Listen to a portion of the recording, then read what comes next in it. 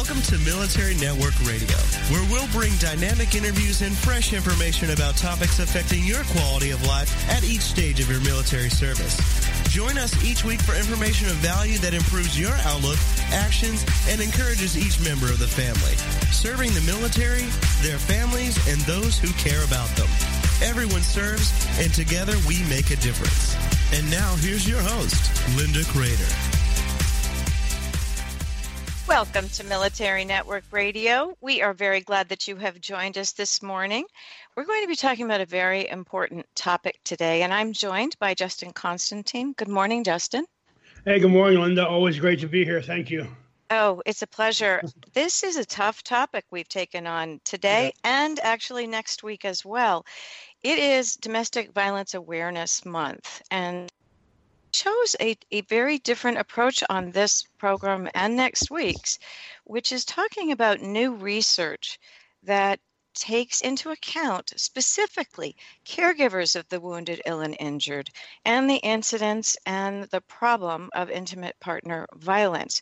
And just like in the civilian world, this is a topic where people know it's going on. There's little reporting. There are repercussions to reporting. The culture is very difficult, and it is a very difficult topic. So we are trying to shine the light on this silent epidemic affecting military spouses, but most specifically on this program, caregivers. Yeah, you're right. This is an epidemic. I wish I'm excited to talk with April today to learn more about the facts and figures and how what happens affects all of our society if we can get that deep. But you're right. No one wants to talk about this. It is a very touchy subject, but we need to discuss it. I agree. And I think what was so interesting is that, and April will talk about her study, we are so blessed to have April Gerlach back, and we had her on a previous show with Glenna Tinney, both of them experts in IPV. And PTSD, which is often one of the most common combat injuries, creates unique, complex relation dynamics. Now, everybody knows that piece of things, the communication, the engagement, the connection between family members.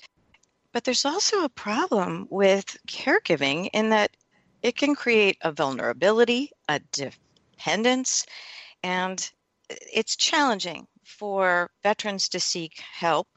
And it's also challenging for caregivers to seek help because they're dealing with some guilt about this person's disabled. What do I do? This is an issue. So the personal responsibility is really key. And I'm sure you have your perspectives to add to that too, Justin. Well, yeah, I do. And you're right. This starts to get in a very complicated territory because, and I'm going to focus on the caregivers who, as we've discussed on this show, we don't focus on them enough. Probably never can. Amen. Yeah, and so I think that caregivers are often in really tough positions where they're taking on these monumental tasks without training. They're often isolated. They're dealing with someone who's been through something terribly traumatic and are suffering because of that. And they often don't have an outlet or good resources. And then so they don't feel comfortable, I would imagine, they don't feel comfortable talking about a lot of really personal, intimate issues, especially because they are caring for our combat wounded who we have put up on a pedestal in this country. And so I imagine they feel like, well, who am I to complain about this? This man or woman put their life on the line for our country. I don't agree with that mindset, but I certainly understand how it comes about. Well, I think it comes about as well from those who, if you report, but April will be talking to us today about while reporting is underdone, both in the civilian world with domestic violence and, of course, in our military world, it also opens up the caregiver to further risks and consequences and many have children. There's a lot of consideration here, and I think that the culture itself, we will talk about for this week and next week's program, the culture itself among the military, among DoD, among VA, it varies, and it varies per VA, and Right. there isn't a lot of uniformity in terms of what is offered as help. As you can imagine, with most things that people report, there are varying degrees of response. So I think it's time to bring in Dr. April Yeah. Gerlach. And we're just so delighted to have you here again, April. April is a nurse practitioner. We're calling this a working title, The Research Update on IPV Among Caregivers, and it reflects the work that she and Glenna Tinney did on a new book called, well, it's not out yet, but soon will be, Intimacy Post-Injury, Combat Trauma and Sexual Health, edited by Elspeth Ritchie. And April, welcome again to Military Network Radio. Thank you, Linda. I'm glad to be back. Well, we are delighted to have you. And so, Justin, I believe you have the first question. Well, yeah, let's just start off with a broad question, April. How prevalent is intimate partner violence in the veteran community, and does it affect men as well as women? Yes, actually, that's a good question. It depends on who's doing the research and who you are asking. It's highly variable across studies in terms of what is reported.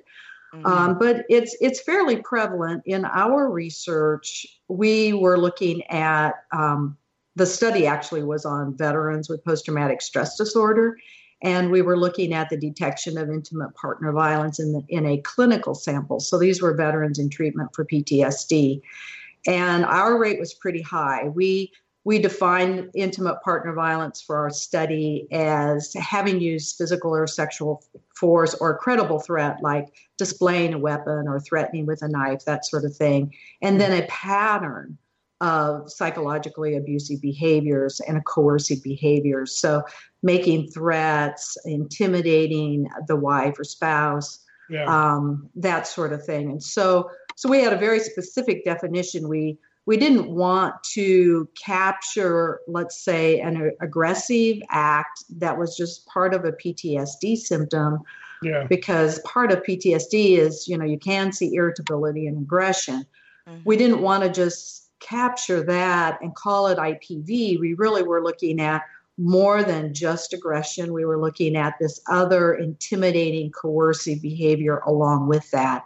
And in our sample, the rate was about 45% of the veterans who were in treatment, we also considered were engaging in intimate partner violence. So that was pretty high. It sounds very high. Yes. April, that brings to mind a question. If someone knows that they're participating in a clinical study, wouldn't this also skew on the conservative side because they know they're under observation? Well, you would think so. It was very interesting. Because it was research, we had a very high level of confidentiality. So we had certificates of confidentiality. What the veterans and their spouses told us was very private. We had a safety protocol in place for any reported situation that could be dangerous for anyone in the family. But the veterans and their wives, or we included partners, girlfriends, this was heterosexual couple, were amazingly open with information. And I would say the veterans were just as open in talking with us as their wives were about what was going on. And so we were very impressed with their candidness to our questions. And, the research was specifically looking at, how these couples dealt with PTSD behaviors and how they handled conflict. And so, we were trying to detect intimate partner violence because we realized that not everybody with PTSD is violent or intimately violent, and most of our sample wasn't. So we wanted to try and better understand that. The research wasn't on caregiving, but it was interesting that in listening to the veterans and their wives, in terms of their narratives, caregiving became intertwined in everything they talked about post-traumatic stress disorder, how they communicated, just all of those aspects that had to do with caregiving. The IPV piece, when it was present, was intertwined. We couldn't pull it out as standing alone. It impacted the caregiving, and both the veterans and their spouses were aware of that. That's very frightening, because in recent caregiver summits, in all of the years of working with thousands of caregivers, there have been incidents of IPV that we've worked with and helped, but not at the prevalence that you're talking about. So what that implies is that there is the silent epidemic of a much greater number of people involved, especially caregivers, than we originally anticipated. Is that valid? I think it is larger than what people suspect. And I think, as Justin was talking about, is there's a, well, we could generalize this to the general population, because, anybody where there's IPV and there's caregiving, there's going to be these issues. But there were some specific issues that had to do with being a veteran. And I think his point is really valid in terms of they are the veteran, in this case, maybe disabled veteran. They served their country. Some of these people had multiple tours over multiple war zones. There's a certain sense of responsibility and obligation to the veteran that I think impacts the caregivers in a way that maybe we don't see for people who haven't served. And so I think there was this extra piece, in addition to as a VA provider, our expectations of the caregivers, that they are critical in the veteran getting their care. So we really rely on them heavily to get the veteran to appointments, to make sure the veteran's taking their medications, all of those sorts of things. So there were those pieces that I thought there were some unique aspects to caregiving and military specifically. So very interestingly, we take an already challenging job of caregiving, often 24/7, with not just PTSD, but TBI and other conditions. And then we add onto it this layer of intimate partner violence potential. So fascinating. We will continue further after the break. We are talking with April Gerlach. I'm sorry, I'm just so caught up in this topic. April Gerlach, and we'll be back after these short messages. Thank you for listening. We're Military Network Radio, and we'll be right back after these short messages.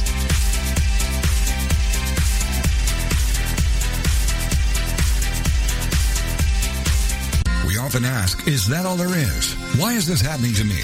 Why am I always broke? How am I going to survive this mess? Then join Dr. Geraldine Tegeloff for Nature Spirit Speak, 7 p.m. Tuesday evenings on TogiNet.com. Geraldine is a metaphysician, nature intuitive, and prosperity coach who shares with you how she went from totally broke to living what she would call her perfectly prosperous life. Through the combination of a wealth of metaphysical knowledge and her amazing ability as an intuitive, Geraldine brings to you the secrets of her magical journey of healing emotionally, spiritually, and financially. As with the ancient seers and master teachers, Geraldine has a unique gift of being able to connect to the simple yet profound messages brought to us by Mother Nature, and happily shares these through today's note to self on her webpage, naturespiritspeak.com. If you need help with your journey, why not connect with Geraldine during her show, Nature Spirit Speak, Tuesdays at 7 p.m. Central on TogiNet.com.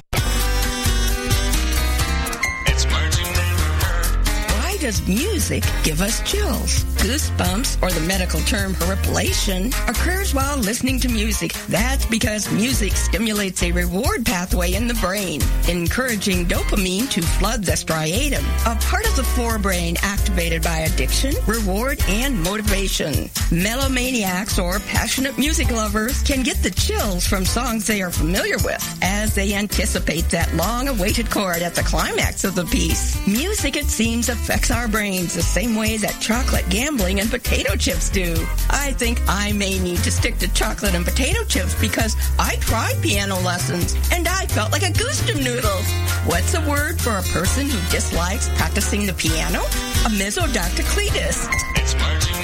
I'm Carolyn Davidson, and you can have fun challenging your words you never heard vocabulary with my free app, Too Funny for Words. Welcome back to Military Network Radio, serving the military, their families, and those who care about them. Together, we make a difference. Welcome back to Military Network Radio. We're continuing our discussion with April Gerlach about intimate partner violence, caregiving, and the prevalence of something that is not talked about terribly often. On the break, we were talking about there are certain symptoms of PTSD that seem to jump out more than others. But from your study, what are the aspects and symptoms of PTSD that were most problematic for the spouses, the caregivers, and the children in the family that you studied? Yeah, for our couples, the thing that came out that were identified as having the most significant impact were these PTSD-related symptoms: avoidance, emotional numbing, depression, a heightened need for control, hypervigilance, self-harm and risk-taking, aggression, and self-medication. Those were the ones that stood out as having the most, really, a negative impact on the relationship. How could it not? Right. Goodness. Yeah, it seems like, of course, they would, and I can relate to some of those. Not the last few, but just the PTSD the symptoms that I struggled with for a while, especially the hypervigilance, trouble sleeping at night because of nightmares, and then the control factors, which is kind of what pushed me towards going to PTSD counseling, because it was negatively affecting my relationship. And fortunately, I'm in a relationship where Dahlia knew a lot about PTSD already and was able to help me feel comfortable with it. But I imagine most veterans aren't in that same situation. Right. You're correct. In fact, their avoidance in terms of talking about what was going on with them really then created this whole secrecy around their symptoms, what they did in the military that was related to this, their trauma, that sort of thing. And so that really interfered with their communication.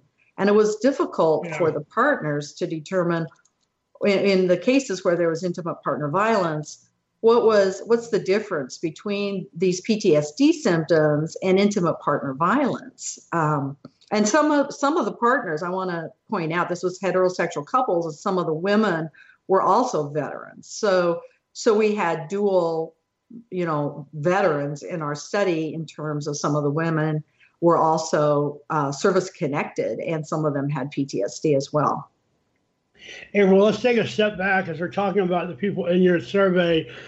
Just describe for our listeners how big your survey was and how you conducted it. Yeah, that's a good question. What we did is we randomly selected male veterans who were actively engaged in PTSD treatment at several sites, including a vet center. And if they were in a committed intimate relationship for at least a year, then they were eligible for the study. So over the course of a few years, we interviewed 441 couples. So we did 882 interviews. So it was a very large group. We had really good participation in terms of the study. As some of the examples that I give, and we also have published this research, those narratives were taken from another type of study, a qualitative study on a focused sample within this sample to give examples of how these issues played out for these couples, for some of the couples. April, it's interesting. Was there a pattern developed about why some had this or some didn't? Did it have anything to do with prior history in the family? Was there any common thread that was able to possibly pre-identify people predisposed to IBV if they had PTSD? Well, there are certain risk factors. Growing up in a home where there's IPV is one of the risk factors that's identified in terms of someone then later in their life either becoming an aggressor or a victim of IPV. So that's one of the risk factors. Other kinds of risk factors that were related, there's a lot of research looking at substance misuse and abuse. Mm-hmm. We didn't find that as a really strong piece in our sample. Of course, we were a clinical sample, and a lot of the veterans had been clean and sober for many, many years. But there was a relationship between binge drinking and violence and the number of drugs being used, illegal drugs being used, and violence. So that was another risk factor in our sample. The other piece that was interesting for those veterans who reported the intimate partner violence, we asked them, when was it the worst for you in your relationship? When were you the most violent? And the pattern that emerged was they described that the worst of it was within about 2 years post-deployment. So those, and then of course, some of these people have multiple deployments, so we had to look at it over deployments. But we did this, we looked at the patterns, and within a couple years, that most of it clustered around really pretty close to post-deployment. That was a time also when they tended to be using more substance. And so those are risk factors in terms of severity and frequency of IPV that we found. The other thing that we found a high correlation was the level of post-traumatic stress disorder. So veterans who endorsed more symptoms of PTSD also reported higher levels and frequency of IPV. That makes perfect sense. As a child or caregiver or spouse, were they included in the spouse was included in your study? Were there any questions related to children or discussions related to children and the trickle-down effect of this violence? We didn't specifically ask about that. Okay. Obviously, in some of as they were talking about things in their relationship, the impact on children would come up, but we didn't study that. Okay. April, when you talked about some of the symptoms of PTSD, we had listed about 5 or 6, which are familiar to our listeners. What connection did you draw between those symptoms and IPV? Well, what we noticed was, certainly there's areas of overlap. A veteran may be driving recklessly or aggressively. That might be part of that risk-taking that happens with PTSD. But we can also see that in IPV when it's done to scare or intimidate the victim or to get them to comply in some way. Mm-hmm. So what we were really looking for is these certain pattern behaviors where they would make threats. I'll just give you an example. One of the partners reported, she said when we're arguing and he says, "I've killed before," she said, what does that make you think? And so they would use certain things about their military time in terms of having killed before, being capable of killing, as a way to threaten and intimidate their partner. So in that case, it came out really very focused towards frightening the wife or frightening the girlfriend. And we asked both the veterans and we asked their partners, is she afraid of you? And then we asked her, are you afraid of him? Mm-hmm. And at times they said, yes, she's afraid of me. And at times the wife said, yes, I'm afraid of him. The intimidation is very powerful. It exists on both sides. Talk also a little bit about the control issues, because often with PTSD, especially in the earlier stages, perhaps with the drug use concomitantly, there is a need for control to stop this madness that's going on in their heads, this chaos. What about the control factor? Well, yeah, with PTSD, obviously substance use, that's kind of the oldest treatment on record for PTSD symptoms, alcohol and other things to just to help lessen the intensity of the symptoms. What we found around control was, and then here's where it gets intertwined with caregiving. The spouses, the caregiving spouse is responsible to get the veteran to their appointments and make sure they're getting their medications. And one of the pieces of control that we saw that came out in the couple's narratives was where she would talk about that, well, she's responsible to make sure he's taking his medications right. He wouldn't even tell her necessarily what they were or if they'd been changed. And so there was that piece. And then she's responsible to make sure she's doing it correctly. So she's questioning him. She's, looking at his meds and that sort of thing. And the veteran would describe those kind of caregiving activities as triggers. And so the wives were really aware that activity on their part was also seen as a trigger. The veterans at times resented it. They felt as though the wife was controlling because she was doing all these things for him in her caregiving activity. And they felt like, they were being treated like a child and that she was controlling, and that was a trigger for them. Yeah. It's like a downward spiral. Yes. And it's the whole description of damned if you do, damned if you don't. Right. Came out because she felt very responsible as the caregiver to make sure he was, getting his right meds and getting to appointments. And she had all these responsibilities, caregiving responsibilities, and was resented for it. So then there's also a hyper-awareness on the part of the caregiver. Absolutely. And that can't play well into the relationship, correct?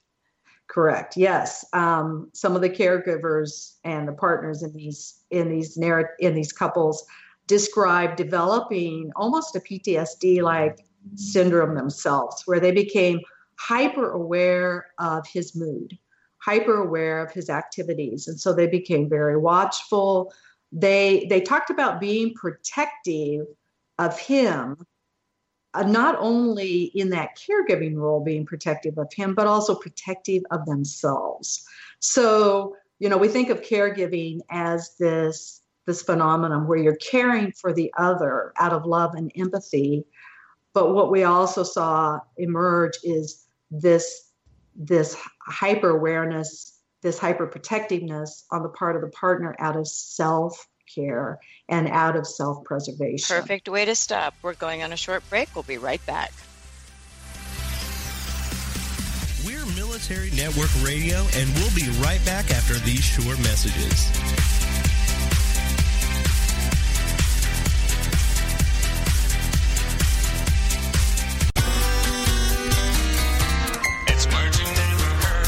Everyone knows you can catch more flies with honey than with vinegar. But who wants to catch a fly? Flies are quick and repulsive. Flies have 2 wings, while all other insects have 4. And they beat their wings 200 times per second. That's faster than a hummingbird. Flies jump up and backwards when taking off with an average speed of 5 miles per hour.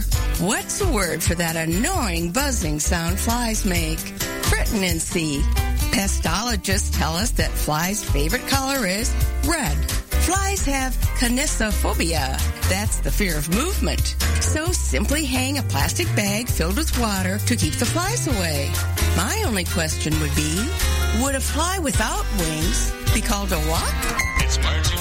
I'm Carolyn Davidson, and you can have fun challenging your words you never heard vocabulary with my free app, Too Funny for Words.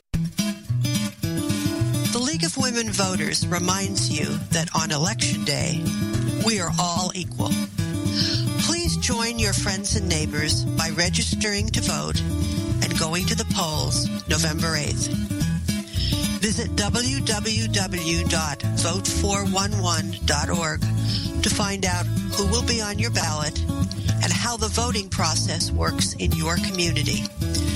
This election is about our future, and we all need to weigh in. Welcome back to Military Network Radio, serving the military, their families, and those who care about them. Together, we make a difference.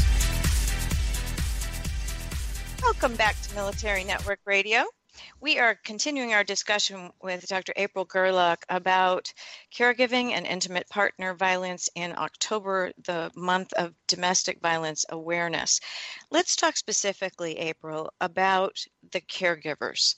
You know, how are they resented by the veteran, and how does this affect IPV?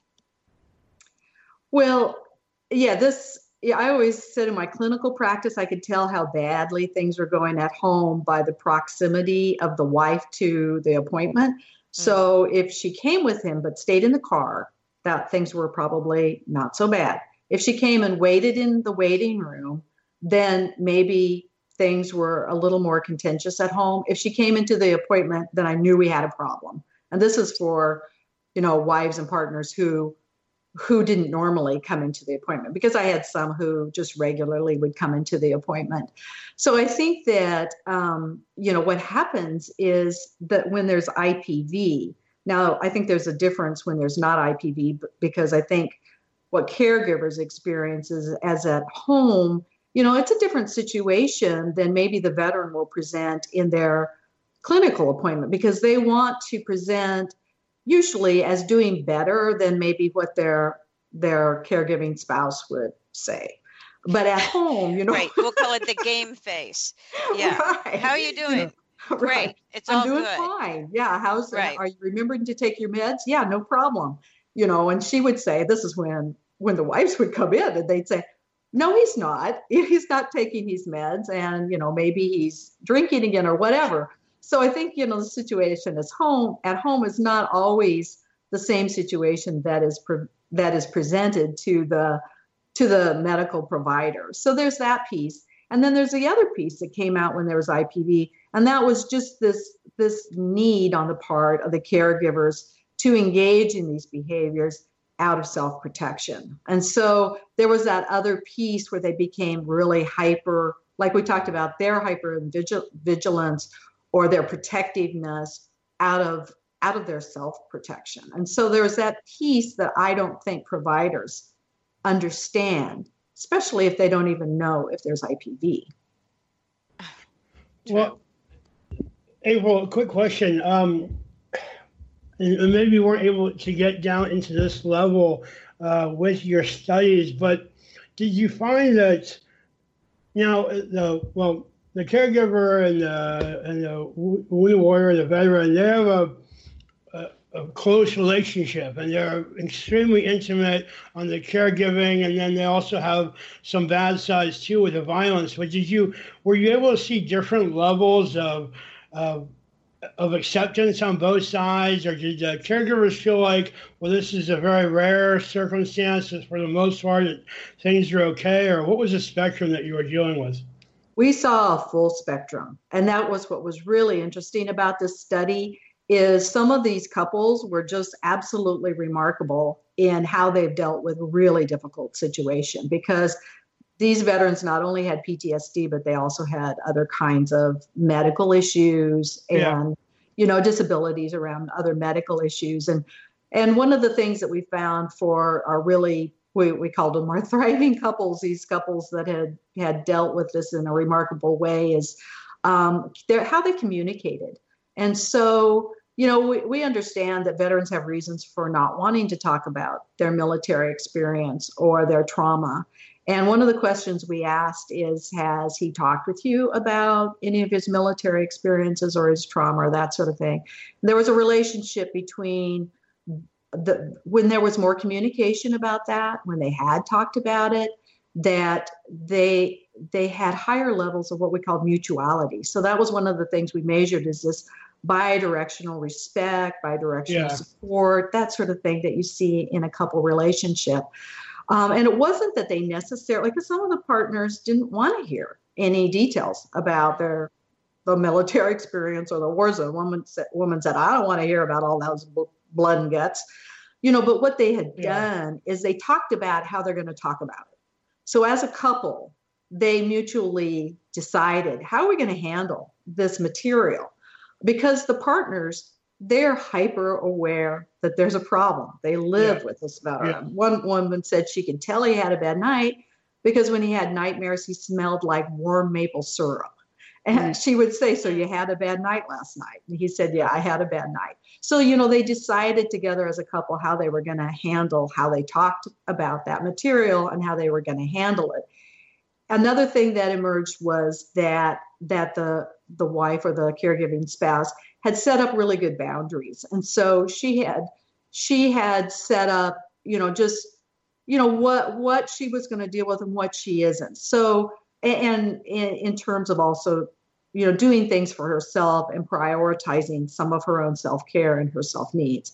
So those were things that were evident in these couples that had really navigated this very difficult terrain around PTSD disability. And I can see why you're calling them thrivers, because they're displaying a level of awareness and enlightenment that I imagine is somewhat unusual. I mean, if they're to the point where they can discuss how they're going to talk about these issues, that takes real compassion on both sides. And also if the caregiver feels comfortable enough to talk about boundaries and what's okay and what's not, that's also a very mature relationship and situation.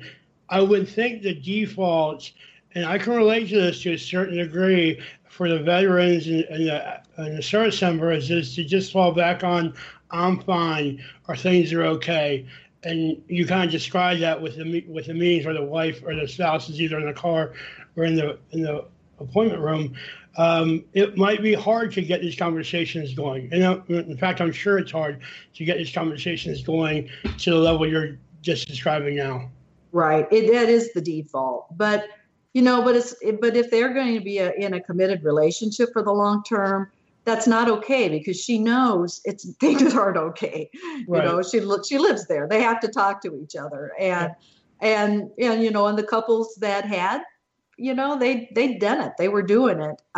They did talk to each other. And so, and I just relate back to my own experience, because my husband's a two-tour Vietnam veteran, and when we met, actually our first date, he showed me pictures of himself in Vietnam. Now this is 1981, and Vietnam veterans were not self-identifying as veterans. And so I thought that was probably a test for me, just to see how I'd handle that. And we're still married, so obviously I passed the test. But I was aware that we talked a lot about Vietnam. And of course, I was working for the VA, and then he later worked for the VA. And sometimes Vietnam would come up every single day or every week. It just became part of our discussions over time. Yeah. So I became really aware of how do veterans handle talking about their combat experiences. And this was a point of contention for some couples, because veterans would say that they would use that material to distance their wife and sometimes scare her, use it as a way to threat or intimidate. And so that's how I really became aware of this is important that couples at least have agreed on how they want to handle that material in the context of their relationship. It's a very good point. I'm just curious, did you have an age and maturity spread throughout this study? Were these just post 9/11, or did these include other era veterans? Oh, it was the whole span. And we had 5 couples, World War II veterans. And so, excellent. Yeah, okay. I mean, the largest group were Vietnam veterans, because that reflected our largest sample. But the second largest group were veterans of Iraq and Afghanistan. And we had some people who were just back from deployments, who really, they were deploying back and forth. If they were in the reserves, National Guard, they were getting activated, deployed, they'd come back, they'd be a veteran, then they get activated again. And, they're kind of back and forth between active duty status and veteran status. And so for some of the couples, they had very recent deployments. And so it was a whole range. And that's really, I think, what made this such interesting research. More than interesting, extremely valuable, since if you had 45% among the group that you were working with that displayed IPV, it really is critically important. Let's talk about the medical treatment.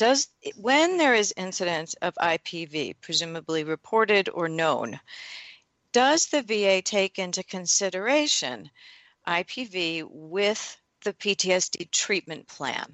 And do they take into consideration making the caregiver an integral part of the care plan?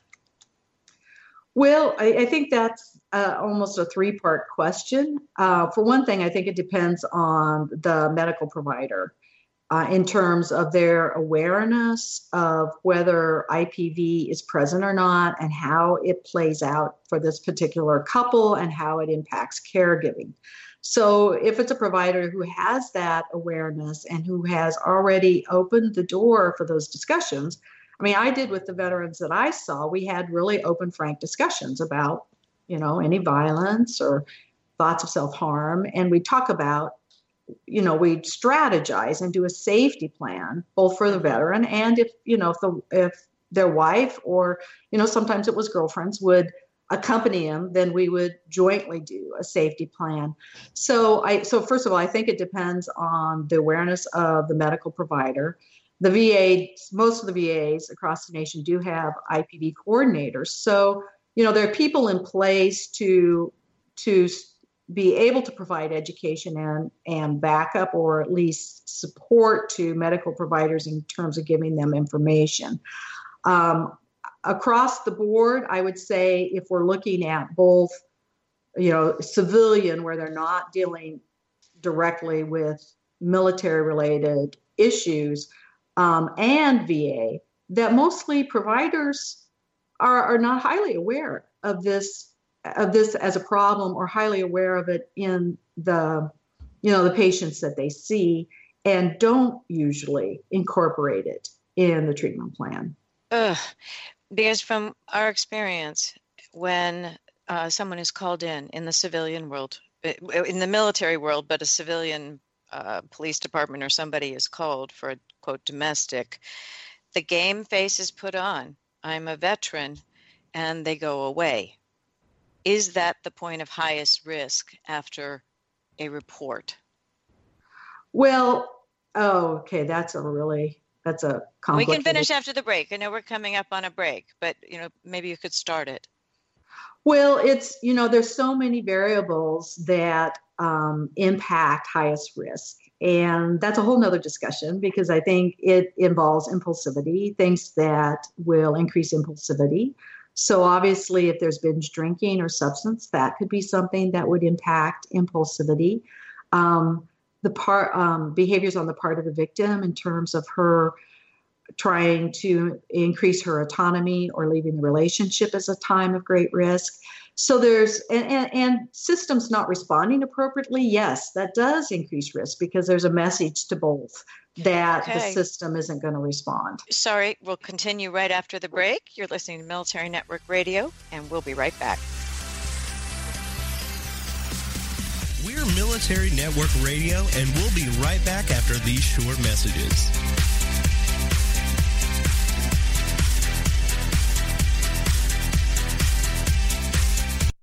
It's the Fitness Minute with fitness expert Annette Hammond. Salt is in nearly everything we eat, and many times it makes food taste so delicious.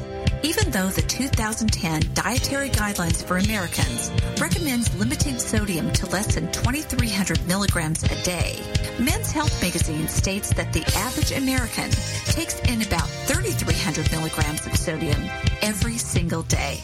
Your body needs some sodium to function properly because it helps transmit nerve impulses. It influences the contraction and relaxation of muscles, and it helps maintain the right balance of fluids in your body. But most of us are getting far more sodium than is recommended. Check out the sodium content in the foods you are eating and limit soy sauce, Parmesan cheese, bacon, smoked salmon, ramen noodles, and salami.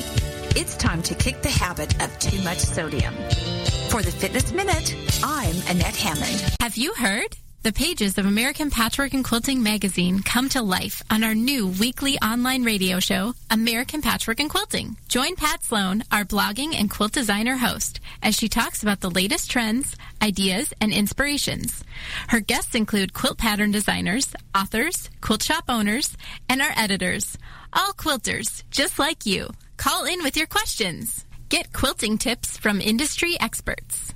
Learn about free patterns. Hear behind-the-scenes stories from our magazines, American Patchwork and Quilting, Quilt Sampler, and Quilts and More. Get the scoop on free stuff and find out more about the best independent quilt shops in North America. To listen to a live show, tune in Monday at 4 p.m. Eastern. Just log on to allpeoplequilt.com/radio. To hear past shows, go to iTunes and search for American Patchwork and Quilting Radio. We hope you'll join us because we know that quilting changes everything. Welcome back to Military Network Radio, serving the military, their families, and those who care about them. Together, we make a difference.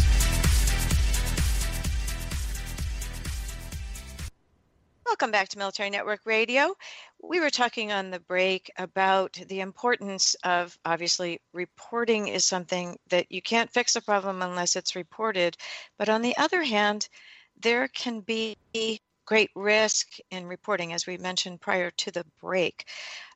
Justin, did you want to go further into that? Yeah, please. And April, I'm excited about your book, and I know our listeners are too, because it sounds like we're all going to learn from the in-depth conversations and studies you had about what works and what doesn't, and how to really navigate what's going on in our personal lives on this important issue.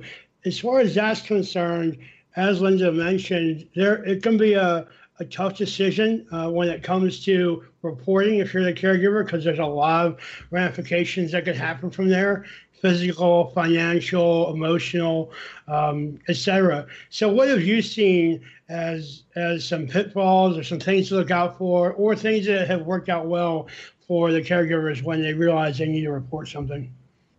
Well, I think for a caregiver, when there's IPV, that, their first priority is safety, their safety and their children's safety. And I think anytime there's IPV, I would encourage that person, a victim who's also a caregiver, to meet with a victim's advocate first and talk about resources. They do safety planning, all that sort of thing, and have that in mind before they necessarily report to, let's say, a medical provider, because a medical provider may not have any understanding of how to respond to that whatsoever.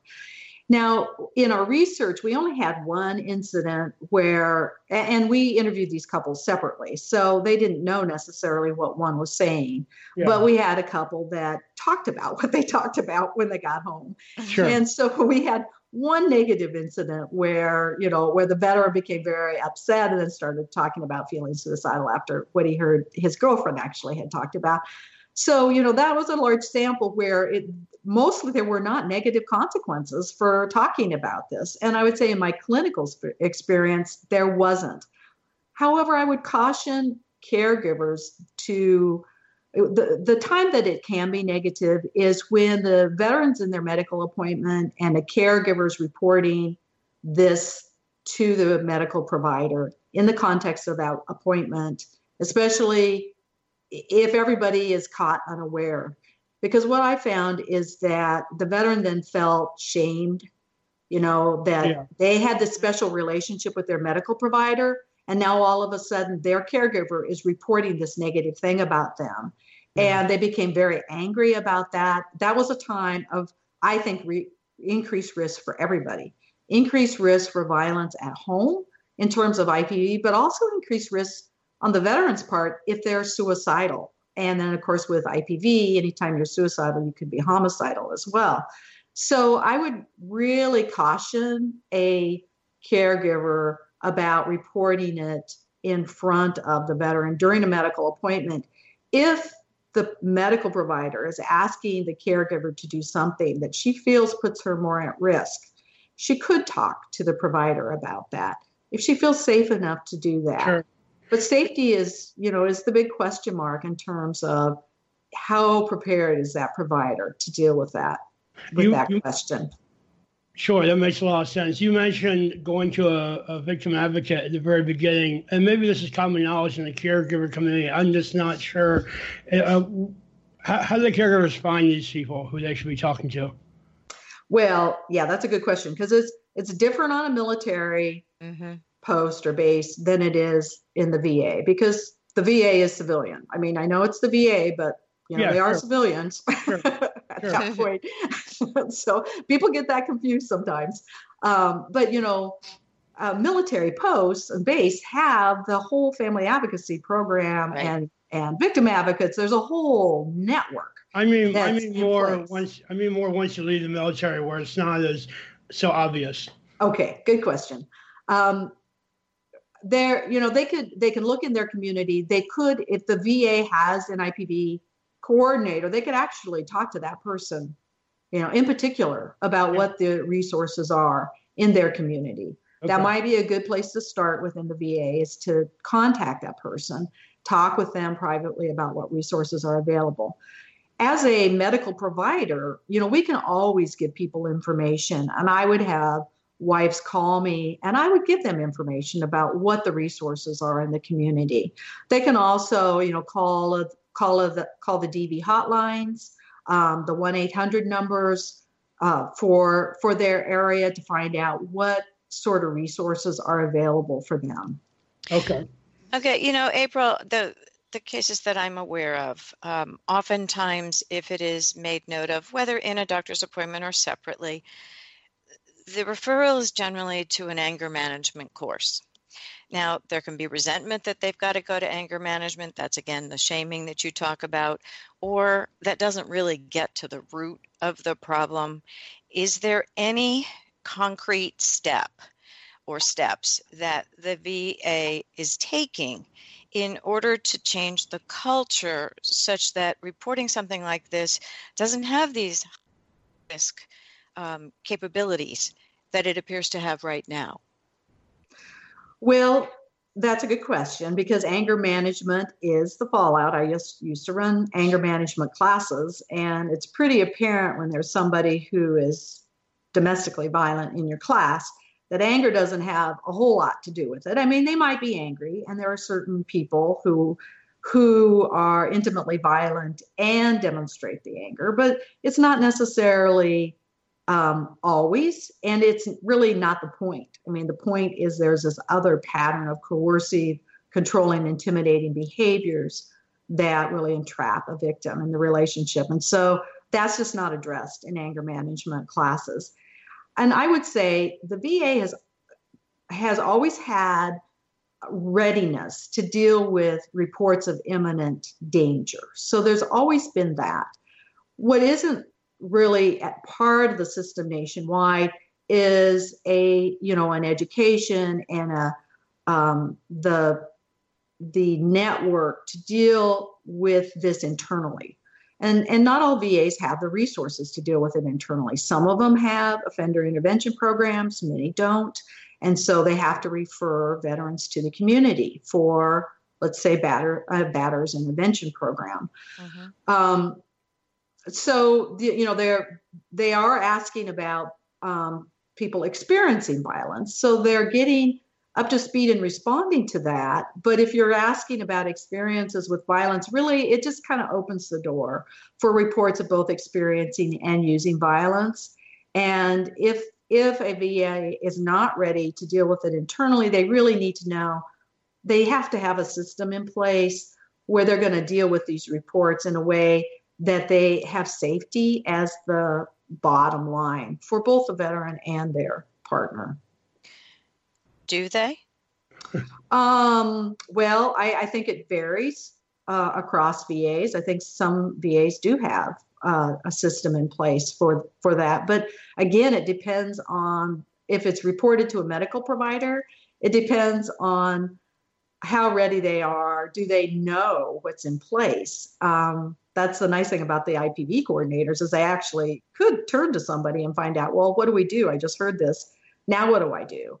I am encouraging healthcare settings, to have a protocol in place so that when they get these reports, there are certain questions that they ask they have to determine, is there IPV? And if there is, am I working with a victim or aggressor? And then if there is, what are the dangerousness elements here? And is this a situation, if it's not highly dangerous, but it's important, then knowing what the resources are to direct that person to get some help. If it's imminently dangerous, you have to have protocol in place and how you deal with that.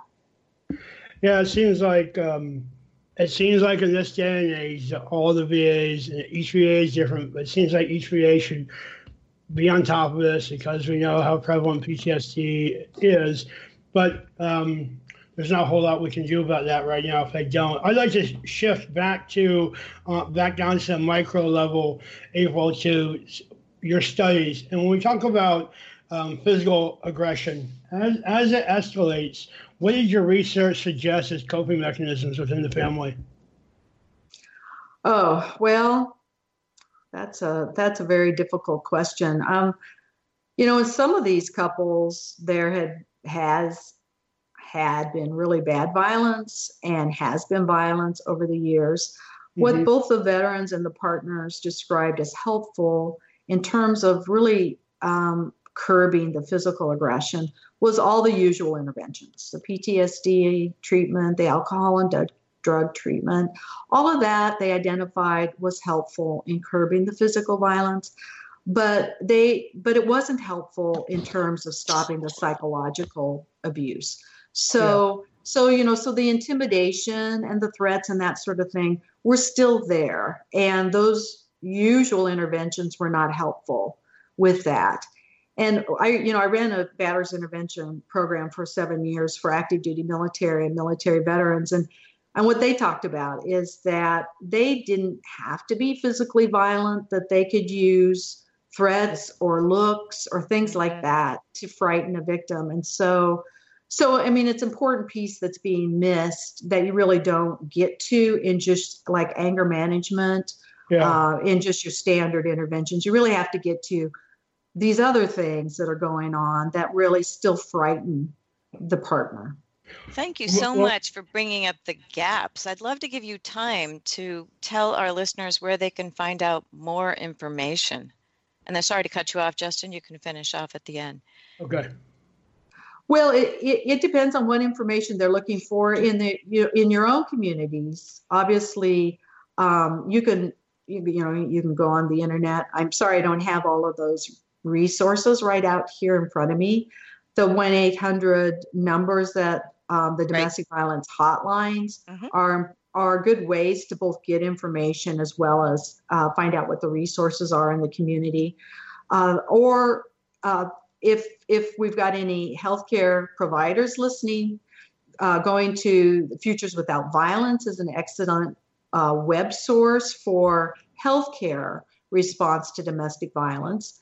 For those who are interested in more information around the intersection of military and IPV, Battered Women's Justice Project has an entire section on military with videos, training modules. Anybody can go in and review that information. You don't have to be in a particular role or setting. Caregivers can go in and access that information. April, thank you so much for being with us today. We will have you back another time. Thank you again. You're listening to Military Network Radio. We'll talk with you next week. www.toginet.com/Military Network Radio.